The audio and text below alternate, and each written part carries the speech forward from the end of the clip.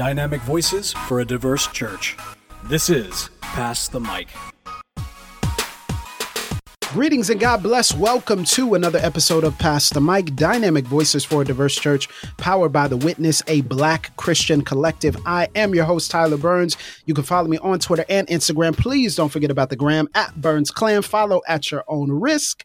And joining me, as always, is... Hold on. Y'all thought I was going to forget.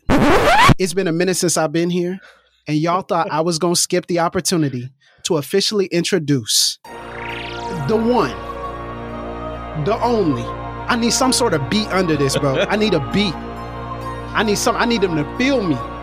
Okay? I need y'all to feel it in your chest. The man, the myth, the legend, the two-time best-selling author, Mr. Blue Check Verified himself, Dr. D-O-C-T-O-R, Dr. Jemar Tisby. Listen, I don't even remember your middle name, so I would have given you a whole right there. But I'm just going to stop right there. Dr. Tisby, what's going on, brother? Man, listen, folks, if you don't have a co-host that'll gas you up like Tyler Burns, what even are you doing? I appreciate that, brother. I'm doing good. I said he a doctor, a whole doctor, while writing 2 books. Y'all not hearing me? While running organizations. While out there speaking at your college, at your church. Wow. While recording a podcast. While being a husband and a father. Y'all not hearing me? Listen. I'm going to cut this recording off. Y'all better praise God. Praise God on his behalf. Because if God is blessing your neighbor, that means he in the neighborhood. Okay, let me stop. Wow. Okay. Hey, not enough of us went to church. Come on now. Hey, look, nah, I ain't gonna do it. I ain't gonna do it to you. Listen, man, let me just say this on a serious note. I'm proud of you, bro. I know what the past few years have been for you and been like for you, and we have had many a conversation. So I just want to say publicly what you already know privately. I'm proud, man. I'm proud to call you my friend and my colleague, and you are a well-deserved doctor in your discipline. So bravo, man. Bravo. Man, listen, I am trying to put celebration on display, because I don't think as a people, as a culture, and as church folk, we understand the discipline and the obligation even of celebration, because the Lord has brought us a mighty long way. This PhD journey, listen, I was a non-traditional student. I was in my mid-30s, third career when I started. Took me 5 years, like you said, 2 books, witness, traveling, speaking, all of that stuff. Family, shout out to my wife and my son who got me through. Come on. And gave me the time to work on this. And so for the first time in my life, I'm celebrating. I don't care who knows. You know what I'm saying? Because look, man, yes. It was a community endeavor. It was hard work. I'm proud of the accomplishment. God has been so faithful. And so, man, I'm living it up. And it's not just a day or a moment. I'm having multiple celebrations, and the cherry on top, I saved every month for the past 5 years to go to a 4 Seasons hotel. Now, come on, bro. 4 Seasons Hotels was founded by Isidore Sharp, who basically pioneered the luxury hotel industry. His company is the one that first put hair dryers in bathrooms and things like that. And then he pivoted to the high-end luxury hotels several decades ago, and basically sponsored the Ritz-Carlton, all that stuff. That came out of Isidore Sharp's vision for the 4 Seasons Hotel. So we finally in October of 21 get a chance to spend a couple of days as a family and just enjoy and really, put a punctuation point, an exclamation mark on that PhD. So, hey, I'm just saying, bro, y'all celebrate what's worthy of celebrating. Listen.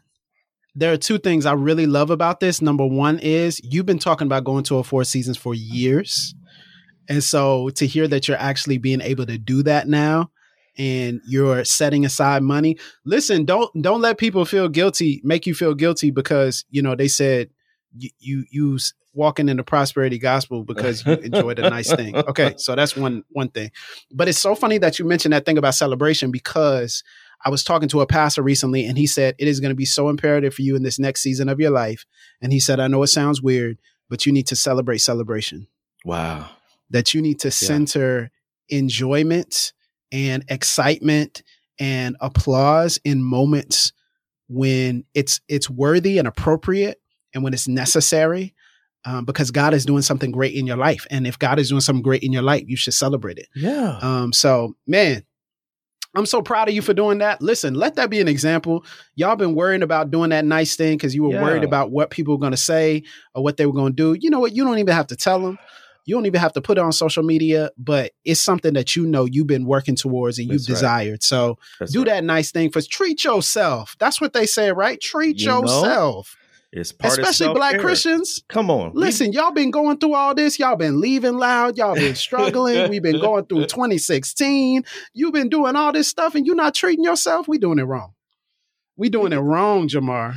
We got to lift each other up, and if ain't nobody else doing it, you got to do it. So, and it's also for my family too. So they get to enjoy it as well. The people who helped you persevere through those challenges deserve some celebration, deserve some enjoyment as well. So yeah, I just put it out there, and I hope it does inspire people to celebrate and not to feel ashamed of it. And I'll send pictures. I'll let you know how it goes. Supposed to be taking selfies in bathrooms. Don't be doing that. Don't be putting that on. Feeling cute, heart emoji, whatever. Nah, bro. Delete that. Delete it now, not later. Delete it now.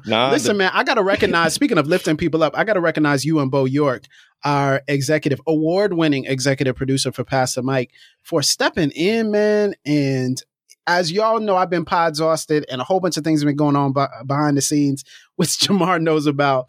And look, they stepped in. They've been delivering fire episodes. So hand claps all around, snaps all around for my brothers for stepping in. Thank y'all so much. I'm back on the mic, though. I'm ready. Yes. Back on the mic. There's no substitute. We missed you, brother. And I'm eager to dive in today. We got some fire for them today, too. Let me ask y'all a question. As speaking of today, y'all still leaving loud? Wow. Is y'all still leaving loud? Because I know what y'all thought. I know y'all thought, you know what? They did a couple of episodes. They've been talking about it for a year plus. They probably done with Leave Loud. Wrong again.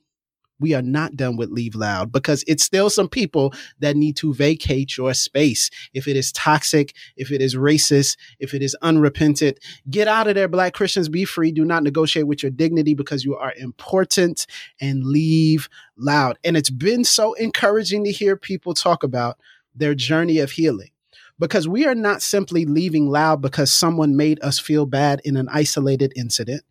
We're not just leaving loud because we're annoyed or we have a preferential problem. We're leaving loud because the places and the spaces in which we are either being educated or taught the word of God are not taking our lived experiences seriously. They're not repenting of long-standing issues and sins. They are ignoring and suppressing and dismissing voices that are crying out in the wilderness, speaking God's prophetic truth. And because we tired. And because we have been consistent, and because we have tried everything in our power not to do it this way. But if the only way people will hear is if we leave loud, and that gives them an opportunity to repent and to fall on their faces and to take a step back from the practices that they're doing, that's why we leave loud. So I'm just trying, Jemar, I think people still leaving loud, brother. I hope they are. And let me say two things. Number one, when we say leave loud, we're not talking about leaving the faith. We're not talking about leaving Jesus. We're talking about leaving spaces. Us leaving Jesus? What? That would mean the Jesus one who left saved us, our souls, which ain't happening. Look, but people get it twisted on social media. So if you hear, rumblings of that, they talk about leaving the faith, not being Christian. No. It's not that. So if you hear that, tell them different. That's number one. You ain't boo-boo the fool. We ain't boo-boo the fool. That ain't true. That's some deep cuts, deep cultural cuts right there. I love it. The second thing is, do we recognize the signs of the times, right? So the past, you could trace it to 2016. You could go back to 2015 and 2014, or even back to 2012 with Trayvon Martin. For the past decade, at least 5-6 years, we have seen some messed up stuff, y'all, in a way that has had people showing their whole selves in ways that were more subtle before. I'm not saying anything is brand new. I'm just saying it has reached a level to where we can't sweep it under the rug. We can't go on as if these aren't big issues. So what I'm speaking of in particular, people have committed and recommitted themselves to white Christian nationalism. They have committed and recommitted themselves to racist beliefs and practices. They have committed and recommitted themselves to misogyny and misogynoir in ways that are far more apparent in my experience than they ever have been. And therefore, it forces a decision. Choose this day whom you will serve, right? That's the kind of clarity, the moral clarity around some present day issues, from politics and policy to practices in the local church that we're dealing with. So what I'm trying to say to folks, we leave loud because now is a time that demands a decision. Now is a time where people's allegiances are clearer than they've ever been. And so you have to make a choice. And for so many of us, because institutions are hard to change, individuals are mad hard to change. But then when you add on to that, the baggage of an institution, that's even harder. So what happens is the most passionate people tend to get the most pushback. And if you are convicted and adamant about your stances on racial justice or all kinds of justice, you're the one who's going to catch all the heat. You're the one who's going to be exhausted. You're the one who's going up against an entire institution that's dead set on not changing. And so all I'm saying is perhaps it's new wine for new wineskins. Listen, and you know, I'm really glad you're saying that, because two things. Number one, I want you to know that healthy churches are possible. Yeah. So don't lose your hope in healthy churches. I know you might not have seen them, but please understand that God is near to you, number one, and there is a space for you and a place for you. I truly believe that. And where there is not one, I'm praying that there is one that is planted near you, so that you can have a space and you can have a community. But then number two, and maybe you've experienced this, Jemar, you've seen this, but I'm seeing a lot of people that feel hesitant. And not just hesitant, but maybe guilty is the word. Yes. For leaving loud. Guilty for even thinking that they should leave. And we were having this conversation, and you mentioned some phenomena that you're seeing on social media around this conversation, some of the reactions. And it seems like there's a lot of different camps of people who are responding to this. And there are extremes in this conversation. But you are noticing that some people were feeling a bit hesitant and also a bit shamed and guilty about even thinking about leaving their church. Can you talk a little bit more about that? Because I think it's helpful for the people to hear it. Yeah, man. So I've been burdened. You know, one of the things I'm not sure if everybody realizes is this sort of mic that we have on the podcast is a big responsibility and obligation. It's also a privilege because we get to hear from people across the country.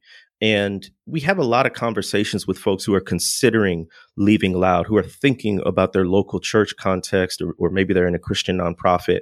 And even on social media, you know, the conversation kind of extends. So I know social media can often be a cesspool, but it's also a lab. It's a lab for experimentation, in the sense of I'll put something out, I'll post something, an idea, a thought, a quote, and just sort of see how people respond and react, and take note of it and use that to sort of inform my thought and my conversation on the mic. And one thing I've noticed lately is whenever I put something out on social media about leaving loud, and I may or may not use that hashtag, but what I'm trying to do is help people think about what it means to leave, and when to leave, and why to leave. And what I've noticed is the response. And the response from people is often kind of relief, because they'll say things like, "Oh, I needed to hear this. I'm so glad you said this," or "This resonates with me so much." It's a sense of, you know, somebody gets the complexity and the burden of my situation. It's just good to hear it reflected back in someone else's words. I also get a lot of questions, right? Like, well, if we leave, you know, what's going to become of this organization or this institution? You know, if all the people who want it to change are gone, it'll never change? Or what about the people we've left behind? They may not be where they need to be, but if we're not there, what's going to happen? Or it'll be, if I leave, where do I go? Am I giving up on the church? All of those kinds of things. And I hear the question, and I hear the comments, but I also hear the question behind the question. Talk about it. The question behind the question, to me, it seems like, is, if I leave, am I being a bad Christian? Which is the wrong framing entirely, right? You're a Christian, period. So just not bad or good. It's just you're a Christian. But also there's this underlying, I think, sense of guilt, of a sense that I've abandoned the church. I've abandoned people. I'm being selfish. I shouldn't do this. This is part of what it means to sort of bear my cross, that kind of thinking. And to me, man, it just gets back to the idea from Galatians 5, for freedom, Christ has set you free. You are free. Come on. Be free, brothers. Be free, sisters. Be free not to just do whatever you want. Be free to pursue the Lord in a healthy context, and don't burden yourself, heap on burdens of guilt for leaving what is oftentimes a toxic space that's actually hindering your walk with Jesus. And you're free to go follow Jesus.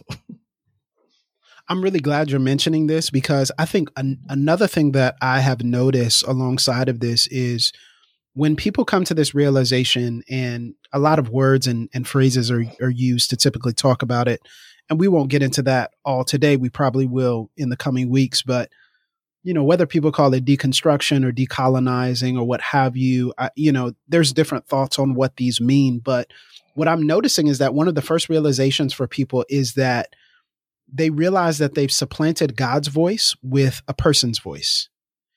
And what tends to happen is we hear the word of God through a space of authority.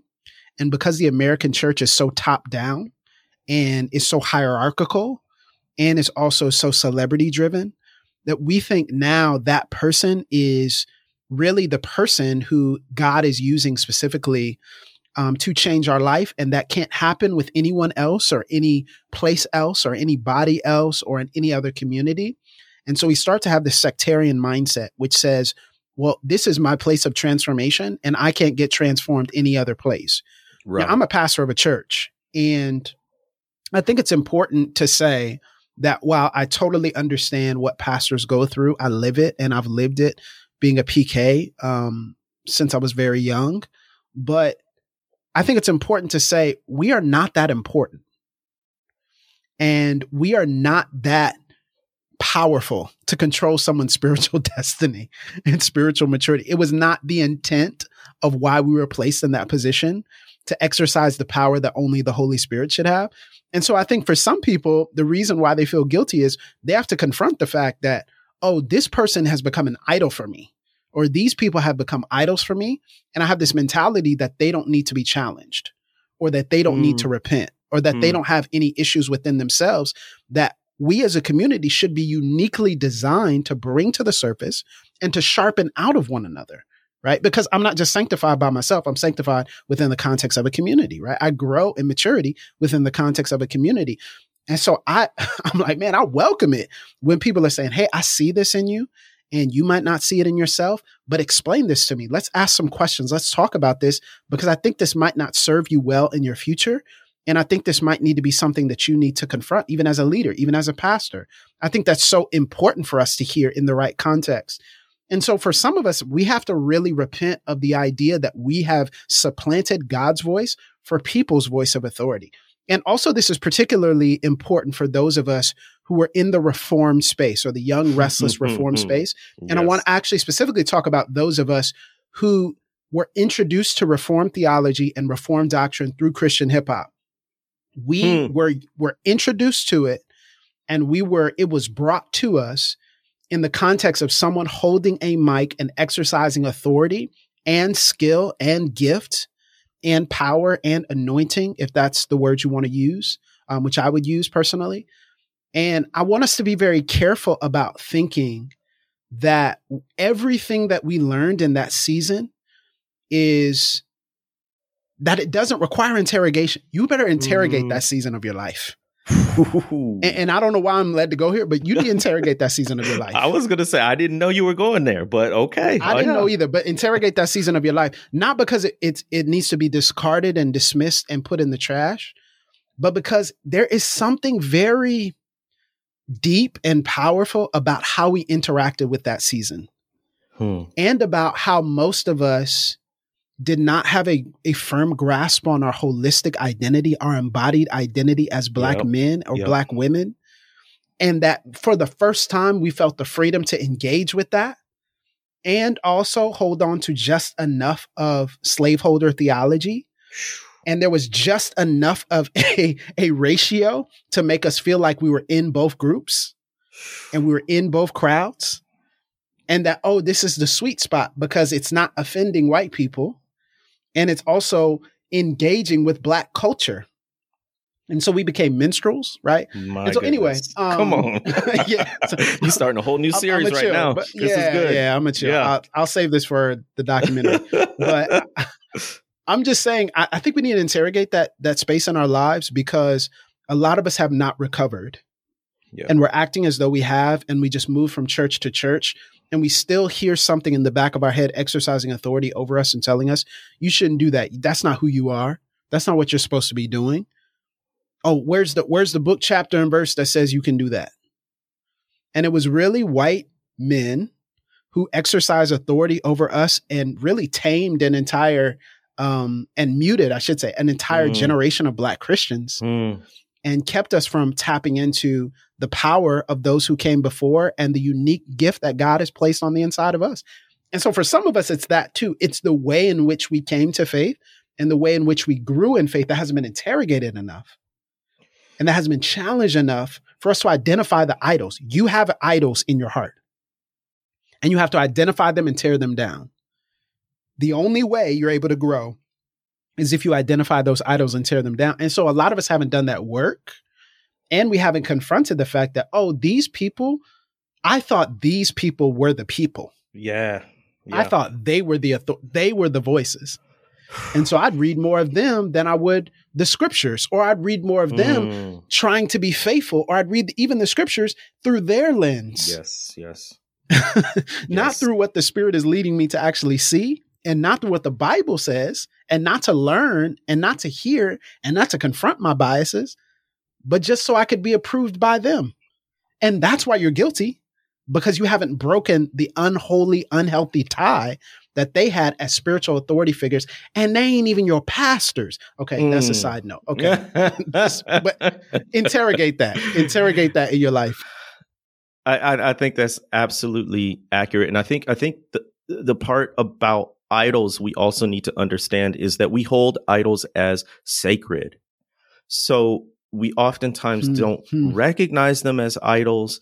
And even if we kind of do, if we have some misgivings, they're in a particular part in our hearts where it's hard to dislodge it.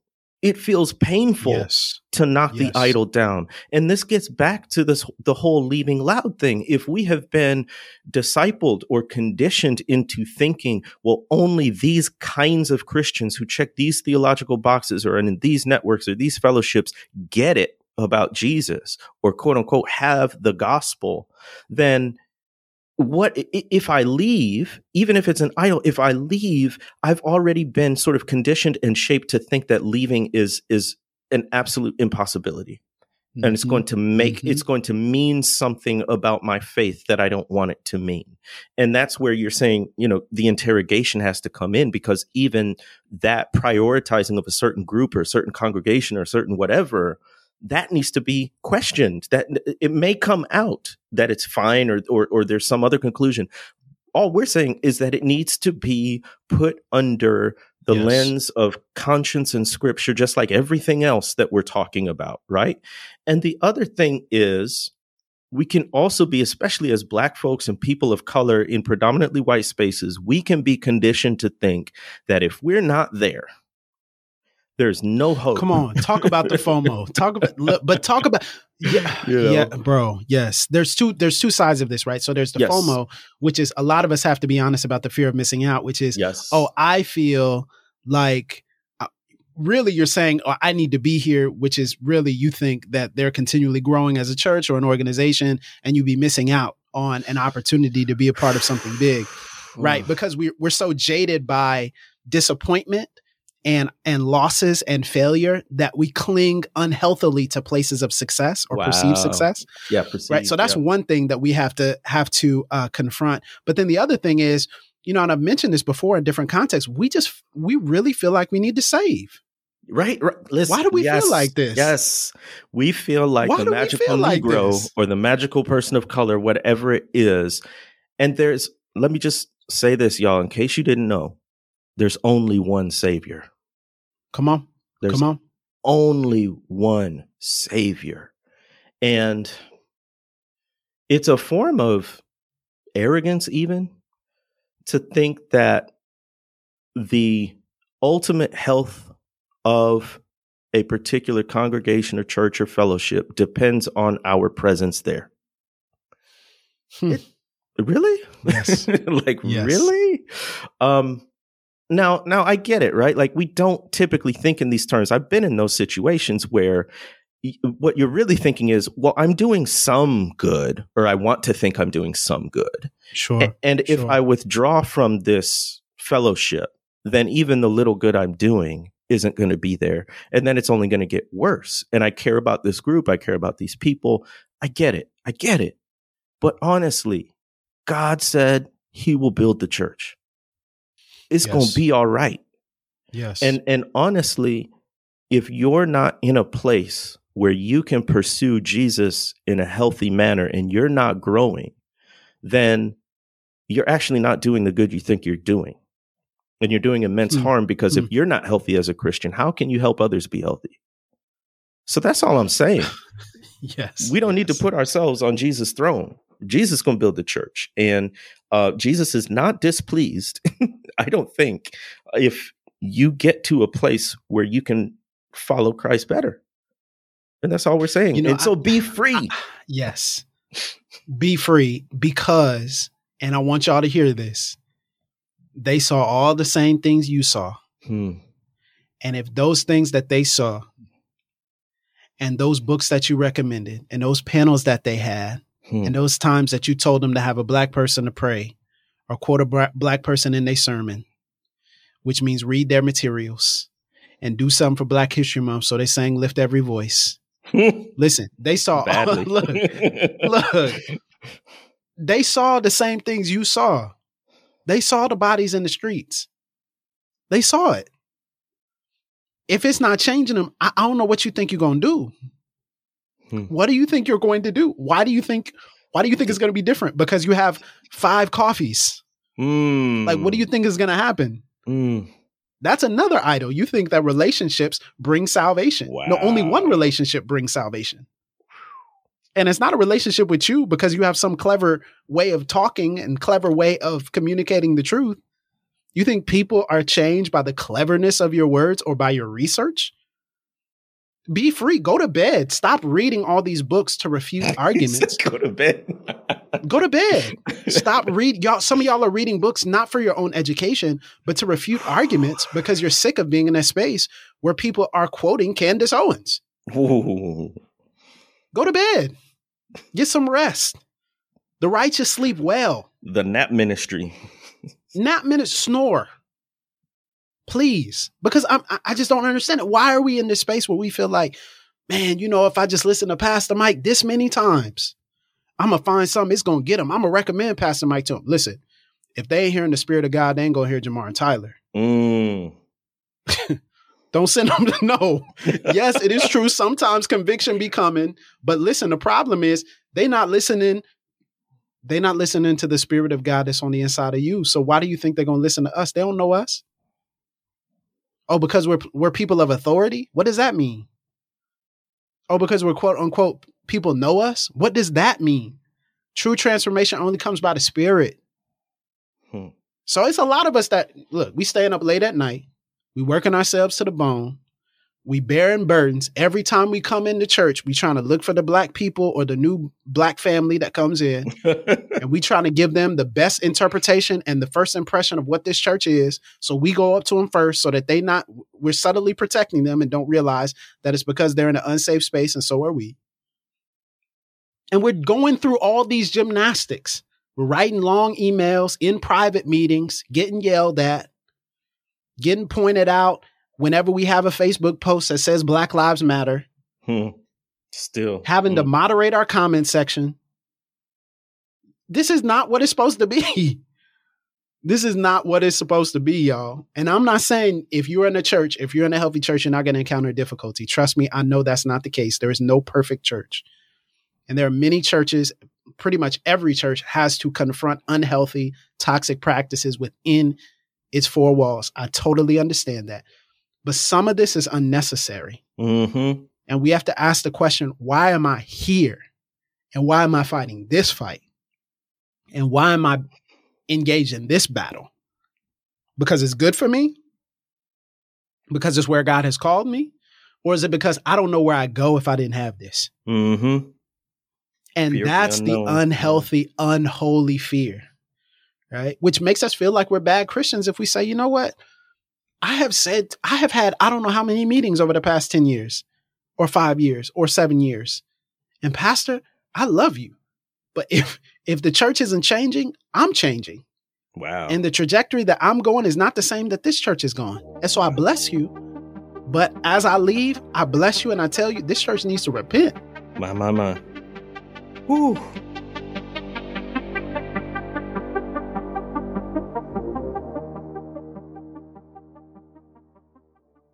Hey folks, Jemar Tisby, co-host of the Pass the Mic podcast, and I have a quick request for you.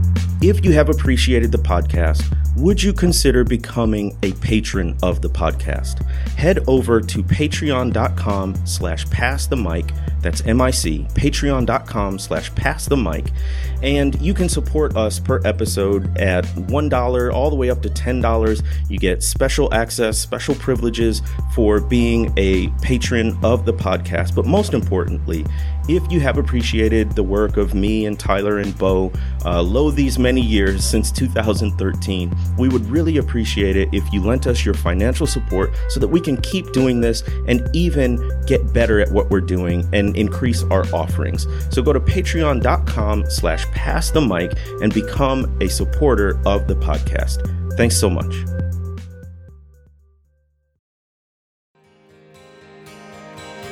This episode is brought to you in part by Baker Publishing Group. Most of us don't want to spend our lives being time wasters, space takers, binge watchers, or game players. We want to be difference makers. But maybe we make changing the world a little more complex than it really is. Making a difference isn't measured by a viral post or a name on a building. It isn't determined by a following or a fan base.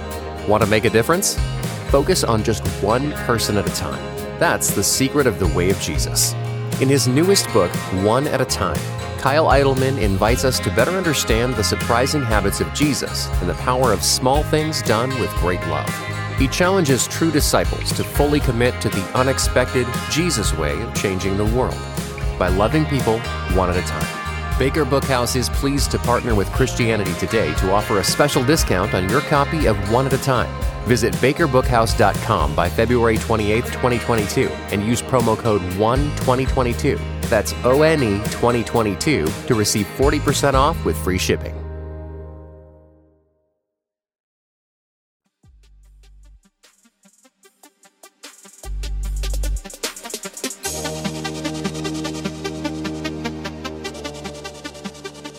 Okay, so that's what freedom looks like, right? I mean, it's what it's supposed to look like, I think. Yes. Okay. So, oh man. All right. So if you go back to the passage, for freedom Christ has set us free. Stand firm, therefore, and do not submit again to a yoke of slavery. Look, Paul, say to you that if you accept circumcision, Christ will be of no advantage to you. I testify again. If you accept circumcisions, then you're obligated to keep the whole law. You're severed from Christ. You who would be justified by the law, you've fallen away from grace. Okay. So typically, we exegete this passage as we are not beholden to the Old Testament temple sacrifice the cultic laws of Old Testament Judaism in context. Yes, that's part of it. And then we further exegete it to say, okay, we're saved by grace through faith and not by perfectly keeping the 10 commandments, right? So it's this whole thing of it's not works, it's faith in Christ. And that's typically where it stops. But let's apply this. Let's apply this passage. Let's say, for instance, that circumcision or the yoke of slavery is feeling beholden to a particular church or group of religious authorities, which the Bible would have called scribes and Pharisees, that you think, unless I check all their boxes, unless I remain in their good graces, unless I remain in their temple, their group, right, then I am not being a faithful follower, a faithful religious person. Somehow I'm not doing the right thing. And where Paul is telling you, for freedom Christ has set you free. Do not submit again to a yoke of slavery. Do not submit again to this system of laws and rules and procedures, which is just a modern day form of Pharisaicalism, right? And so what does it mean then to truly be free in Christ? Is to say these religious authority figures, these people with platforms and speaking at conferences, or these, even just my local church, right? This pastor or this group of elders telling me stuff that I know is not true. Can we still be clear on this? I just want to be crystal clear on this. This is not about the everyday human conflict we get into because we're all sinners. No, this is different. This is not about, oh, they won't let me play guitar even though I've been playing for 2 weeks and I think I know something. This ain't what we're talking about. We're talking about folks who say January 6th, it was just a bunch of folks, walking around the Capitol building. It wasn't. Very good people on both sides. Very good people on both sides. On both sides. We're talking about folks who deny truth. They traffic in conspiracy theories that are harmful to the most vulnerable people in our society. This is the other thing. One of the things I love about history is all about context. Studying history helps you know the who's, the what's, the when's, the why's of that specific period, right? And in a similar way, we need to be folks who can read our times, who can exegete our context. And what is happening now, and it has been happening for several years, we said this at the top of the show, people are declaring themselves. So what does that mean? If your church or context or congregation has doubled down on white Christian nationalism now, after the previous administration, after all these cell phone videos, after historic levels of uprisings in 2020, brothers and sisters, they ain't gonna change. Let me put it this way. They don't want to change. Yeah, they have no intention of changing. They have no intention of changing. You can't be... The Spirit of God may grab them and change them, but they have no intention within themselves to change. Anybody can change. It is within the realm of God's possibility. But I can tell you now, if you are having these conversations, if you are butting your head against a wall right now, they have no present intention of changing. Even if they take your call, even if they meet you for coffee, even if they receive and reply to your email, they have no serious intention of changing. So then the question is, you know who they are. You know what they're about. The question is, what are you going to do about it? And do you truly believe that you are free enough to leave and go find another place that's healthier, even if you don't know where that is? Do you believe that God cherishes your faith and your growth and your following him enough to say, there's a place for you? You may not know what it is right now, but there is a place for you. And all I want to say is you are that free. That is a radical freedom that flies in the face of all expectations. That is the kind of freedom that brings glory to God, because people will look at us and say, oh my goodness, they turn their back on everything that was valuable from a certain perspective. And they chose to follow Christ, even though it meant leaving something. That's real freedom. Yes. Yes. I don't know if I'm saying it right. I feel this deep in my soul to the point where I don't even know if my words can keep up with what I feel like we need to hear right now. Yeah. But yeah, like if we really apply the words of Scripture, if we really leaned into our own liberation that Christ bought with his blood, oh man, talk about turning the world upside down. This is why we say that the dominant emotion of leave loud is not defiance and anger, it's love.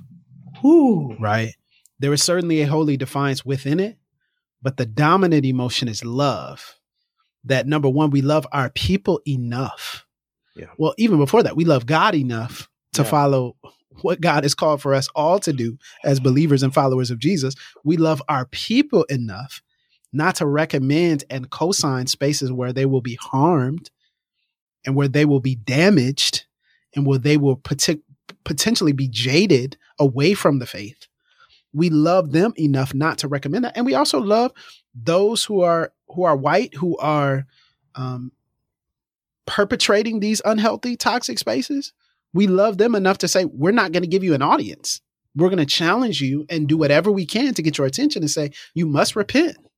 And if you do not repent, you a Facebook post is not the worst you're going to have to deal with.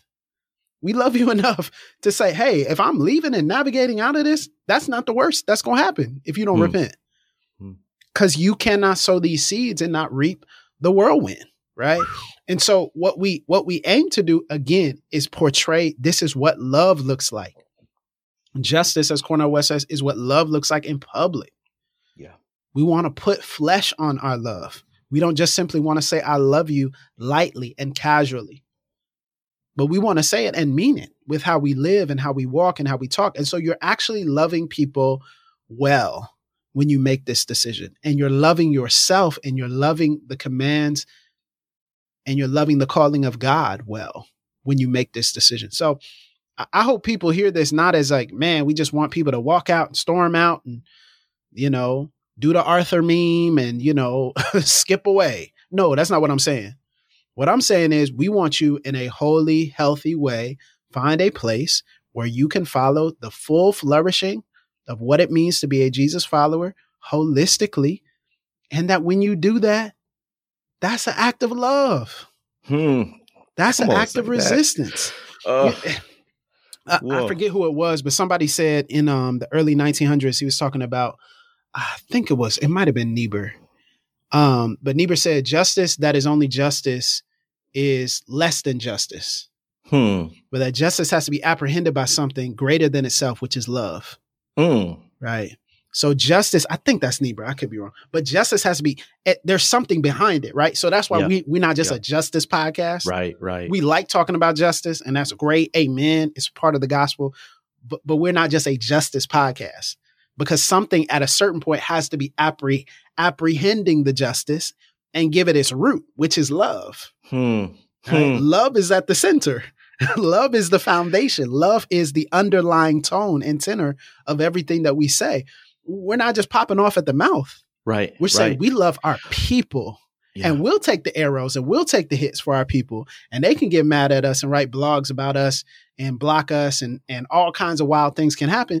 We're okay with that because we love our people enough to endure that well and to walk through that, so that even if a few people just hear and get free and are able to walk into spaces where they're healthy and not damaged and not hurt, it's all worth it. Yeah. And we think that type of self-sacrificial love is what actual real Christ love looks like. I want to bring it to a concrete example so people can start like see this in action. And you and I can both speak to this because we lived and are living through it. So was it 2017 when we changed the name to The Witness? We began as the Reformed African American Network. And when I was I'll own it. When I was thinking of this, it was to carve out space for Black people in these predominantly white evangelical and Reformed circles so that we would have a seat at the table. Well, over years of hard experience, we learned, you know what, they're not giving up those seats. And honestly, that table wasn't built for us in the first place. So it may not be the best place for us. And so we changed the name, and it was a long process. We had conversations about it for probably at least a year leading up to it. Then we had a whole retreat where we talked about potential names, where we talked about the ramifications of changing the name. But one of the we talked about moving. We talked about all moving to the same city. Y'all don't even know. My goodness, it was a fun time, and I think the Spirit led us, because here's what happened. One of the primary drivers for us even considering changing the name is how much time and energy we were spending on what I call racial apologetics, basically making the case for racial justice to a bunch of people who were resisting it. And that was taking up more time, more energy, more space in our brains, hearts, and prayers than actually ministering to and serving the people we existed for, which in our case is Black folks. And we changed the name as a sign that, you know what, we're leaving these spaces. We don't need your approval. We don't want to spend all of our time butting our heads against people and systems and organizations that don't want to change. And you know what happened after that? We actually began to minister to people who needed it, who were receptive to it. That's all we think about. And so, yeah, exactly. So now the bulk of our conversation, our thought, our energy goes towards you, folks who'll listen to a podcast like Pass the Mic, or will go to thewitnessbcc.com and read an article, and serving you better. And so all of that, think about it for your situation. All of this time, energy, attention, pouring out of prayers and tears, which is not wasted, but there are others who you can serve and who need you. And there are others who can minister to you. And it will soon happen that you will enter into a new space, and you will become so immersed in the good work that you've always longed to do, that you'll look back and you'll say to yourself, why did I stay so long? Why did I endure? Why did I waste? I won't say waste, right? But why did I spend so much time casting pearls before swine? That's what the Bible says. Isn't it interesting how honest Scripture is about people who are hard-hearted and stubborn and don't want to change, and saying, you know what? You don't need to stay there forever. So that's all I'm saying. We are living this, and we can testify that there is a place for you where you're celebrated and not merely tolerated, and you can spend more of your energy and time with the people who are willing to be served and ministered to you, receive your ministry and also minister to you. That's all I'm saying. Yeah, absolutely. And again, that's not condemnation. It's an invitation, right? Yeah. And, I just want to say, just as a testimony of what God is doing in us, it's not like, in any way, shape, or form that, because it's not profitable ministry, but everything has increased since we've stepped into this. Everything has expanded. Say that. Whether it's our audience, whether it's just the amount of people who are giving and donating, our team, respect, our credibility, and our time to be able to. I spent so much time this week, and Jemar knows this. I spent so much time this week dreaming about spaces for Black people. And we're acting on it, like creating spaces specifically for content creators. Like, we're acting on that. Like, we are a podcast network, and we'll tell you more about that in the coming weeks. But none of that would have been possible if we were still fighting fights over in the corner with people who are determined to misunderstand us. And so now we're able to have resources to be able to give to and share with and partner with other Black Christians who are leaders themselves, not because we're great, but just because we stopped striving against what we were really called to do. See, a lot of times we're not making progress because we're fighting against ourselves. Okay. Like, we have a call, Pastor, and we're fighting against the place. Look, okay, where God guides, God provides. Okay. Like, where there's a vision, there's provision. Like, that's why I grew up here. And so, the problem is a lot of us were striving against. And really what God desires for us is for us to walk in it freely, fully, unafraid. And see what God does. See how God increases you. See how God expands you. That's just we are a testimony of that. And there are other organizations that we can point to that are testimonies of that. And so stop Stop feeling like you're going to be less of or less than. No, there are people who are waiting on you to walk in this, even if it's within your own family, and that's it. That's enough. There are people who are waiting on you to have the freedom enough to say, no more. And let me actually walk in and do the healing work, because this is the issue. And this is something you need to hear. You're going to have to do it regardless. It's just a matter of when you do it. Do you want to do it now or later? It's going to take as long as it's going to take. So you might as well start now. My. Might as well do it now. And I think right now in this season, there are so many Black Christians who are eager to take that step, who are eager to do that, and who are doing it, and who have done it, and who are walking it out. And the community that you experience now, it's not going to be an easy road, but the community you experience now is not what it once was. It's going to be deeper and more full and greater. And I think you'll find family. That's what happened with us. That's right.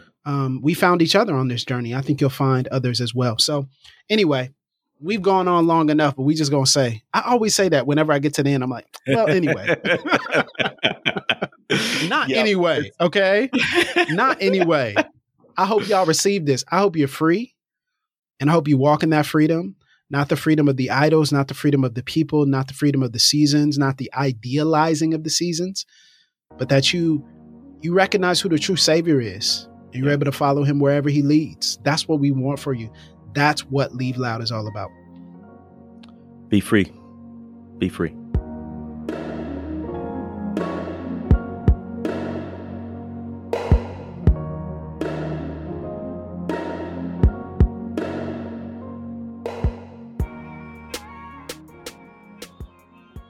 Get back in mic shape, man. Gotta get back in mic shape. Huh.